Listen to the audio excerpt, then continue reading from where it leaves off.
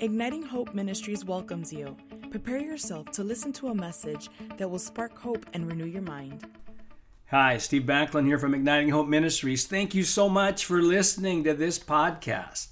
The title of the day's message is Preaching Right Living or Right Believing. Hey, before I get into this great message today, I want to let you know about something that's starting March 8th, the Thriving Church Leadership course on ignitinghopeacademy.com. It uses my book, Help, I Am a Pastor, and it's 12 weeks, 4 emphasis to thrive in. Thriving in beliefs, thriving in relationships, thriving in structure, and thriving in the supernatural. It's a course that is great for practical church leadership and wisdom, things I've learned. I have 80 core values in the book, Help, I'm a Pastor, that I've learned in my experience, learned from Bill Johnson, Chris Valentin, Danny Silk, and many others. So if you're a church leader, emerging church leader, if you want to understand how to thrive in those areas, even if you're not a church leader, even though the language is definitely going to be directed towards church leadership, it's going to be one more connection point with us. In those 3 months, we will have I'll do 6 Zoom Q&As. My team, that I've got a great team, will be doing weekly connection times, revival group settings where prophecy will be happening, where there will be encouragements and other relational connection. IgnitingHopeAcademy.com. Thriving Church Leadership starts March 8th, 2021. Let's get into this message today. Preaching right living or right believing? Let me ask you a question. Is it more important to preach about right living or to preach about right believing? Now, the Old Testament answer was it's more important to teach about right living, about the law, about behavior, about performance, what you're doing. The New Testament, the right answer is right believing. And actually, right believing will create right living. Romans 12:2 says, do not be conformed to this world, but be transformed by the renewing of your mind. You're going to be transformed beyond what is happening in you, in the world. Now, Abraham, he was an Old Testament, Old Covenant person. He is held up to us as the example of how to live in the New Covenant. Listen to this out of Romans chapter 4, verses 13 to 15. For the promise to Abraham and his offspring that he would be heir of the world did not come through the law, but through the righteousness of faith. For if it is the adherents of the law who are to be heirs, faith is null and the promise void. For the law brings wrath, but where there is no law, there is no transgression. I love that. Abraham is held up to us, especially in Romans 4 and beyond, as the person to follow. Now, unfortunately, many of us in the new covenant start in faith, but go back to an old covenant mindset of focusing more on performance than on beliefs. Listen to Galatians 3, 1-3. O foolish Galatians, who has bewitched you? Let me ask you only this. Did you receive the Spirit by the works of a law or by the hearing of faith? Hearing with faith. Are you so foolish? Having begun by the Spirit, are you now being perfected by the flesh? The same way we get into the kingdom is the same way we advance in the kingdom. It's by hearing good news and believing it. Now, according to this passage in Galatians 3, we are living in the flesh if we are focused more on what we are doing than what we are believing and hearing. Do you know what the opposite of faith is? It is not fear, it is works. By the way, the opposite of fear is love. Perfect love casts out all fear. The opposite of faith is works. There are two ways to approach God, through faith and through works. One works, to use that language. One really works, and the other doesn't. Faith works. Works does not work. Now, those who would preach and emphasize holiness and good conduct apart from a heavy diet of emphasizing we are righteous by faith will actually increase sin in the people they are trying to influence positively. Let me say that again. Those who would preach and emphasize holiness and good conduct apart from a heavy diet of emphasizing we are righteous by faith will actually increase sin in the people they are trying to influence positively. Romans 5:20 says, "Now the law came to increase the trespass, but where sin increased, grace abounded much more." Hebrews 5:11 through 13. In that section, it says this, "You have become dull of hearing." It goes on to say, "You need someone to teach you again the basic principles of the oracles of God. You need milk, not solid food. For everyone who lives on milk is unskilled in the word of righteousness." Now, it's interesting that it doesn't say unskilled in the word. It says unskilled in the word of righteousness. I've done a podcast blog on that a few weeks ago or a couple months ago.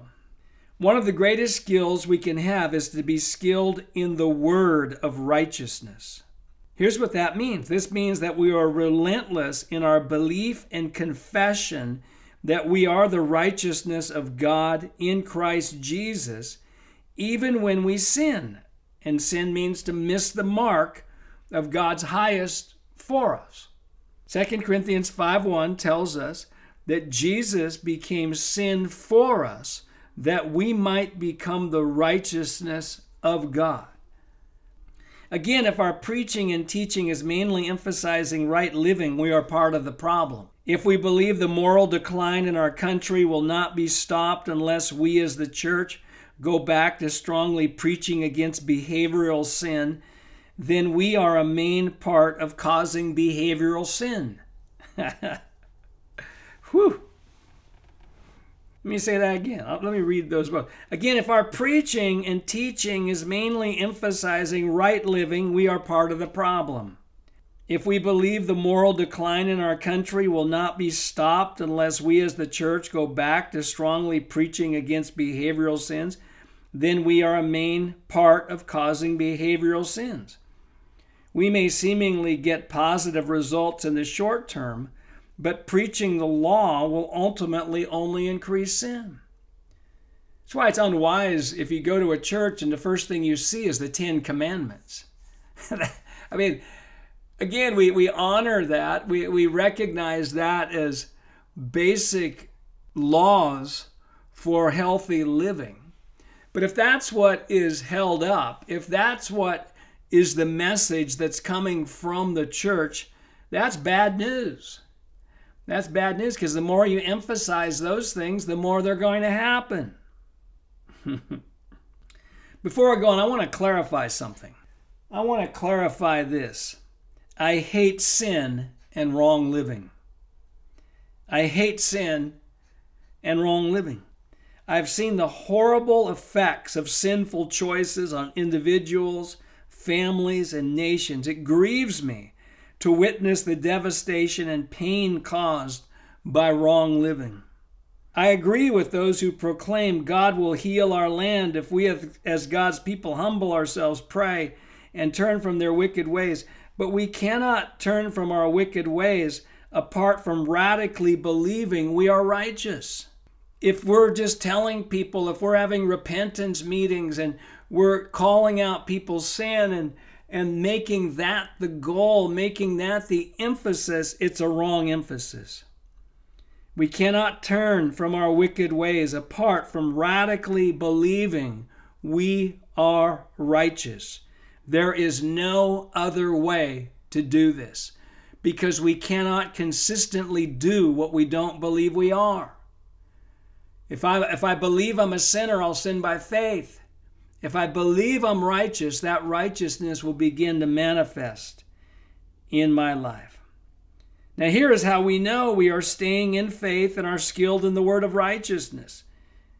If we immediately think and proclaim we are the righteousness of God in Christ Jesus, when we sin, miss the mark, when we see moral decline around us, when we are tempted to move into regret in if only thinking, when we are battling sickness, when we are tempted to do wrong, in those moments we are skilled in the word of righteousness if we immediately proclaim and believe our righteousness.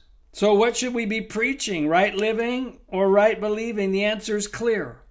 Only when we have a solid foundation of emphasizing right believing can we effectively use accountability, wisdom, and confrontation to bring right living.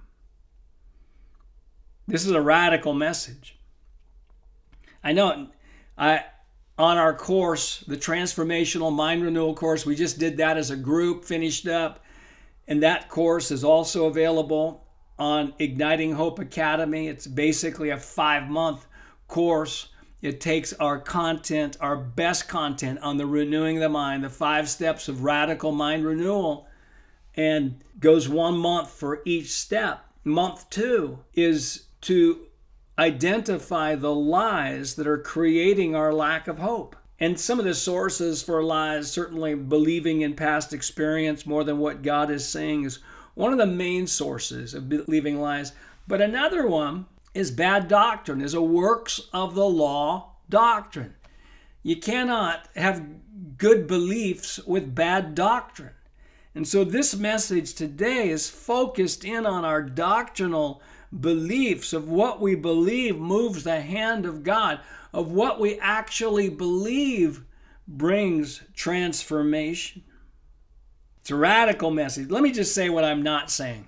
I think it's important to say what I'm not saying. I am not saying if you are abusing others, bringing hurt to others, or living recklessly yourself, that you should not get help from skilled people to protect you and others from pain caused by your choices.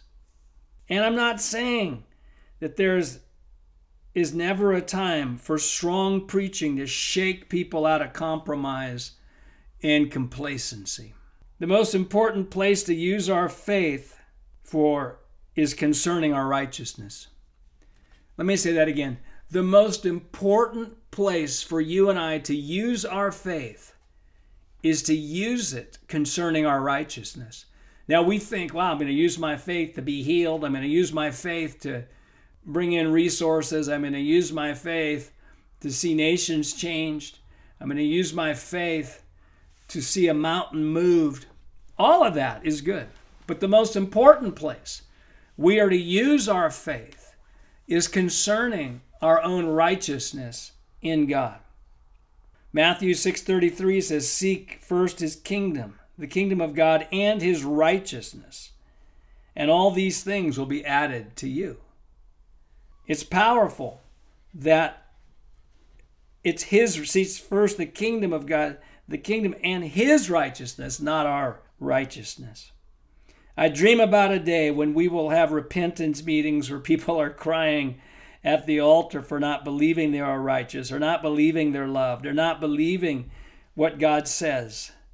And they are more concerned about this than what they are doing. The day is coming. You're part of it. I thank God that you've listened to this message. I pray in the name of Jesus for revelation for you and me about this. This is one you might want to listen to again and again and again and again to get it in your spirit. We can't have right believing with bad doctrine. Hey, if you like these podcasts, why don't you tell somebody else about them? And we here at Igniting Hope are here to ignite your hope. Because there's no hopeless circumstances. There's just people who do not have hope. And once people get true hope, circumstances cannot stay the same. Hope is an unstoppable force. If something's going to change, somebody has hope. Somebody has the belief that the future will be better than the present. And they have the power to help make it so. When God asked Ezekiel in Ezekiel 37, can these bones live? He was basically asking Ezekiel, hey, Ezekiel, do these bones have a good future? And that's the essence of hope. You've got a good future. Jesus brought a message of hope. He preached good news to the poor, proclaimed liberty to the captives. It's difficult to influence that which we do not have hope for. And I want to remind you also, the joy of the Lord is your strength. We don't need strength at the end of the battle. We need strength in the middle of the battle. I found this out. There's no convenient time to become radically joyful. There's no convenient time. There's going to be a choice. There's going to be a time in our life where we will go after joy. I've written a book called Possessing Joy, A Secret to Strength and Longevity. It's an 8-week personal devotional or group study. It's one of my first books, but it is a powerful book. If you want to know how to make the joy of the Lord your strength, that's a good place to start. Why don't you do it with some other people, either in a group, online Bible study, book reading club, etc. Hey, thanks so much for listening to this podcast. We bless you here from Igniting Hope Ministries. We hope that you have been blessed by this message. For more resources, you can visit our website at ignitinghope.com.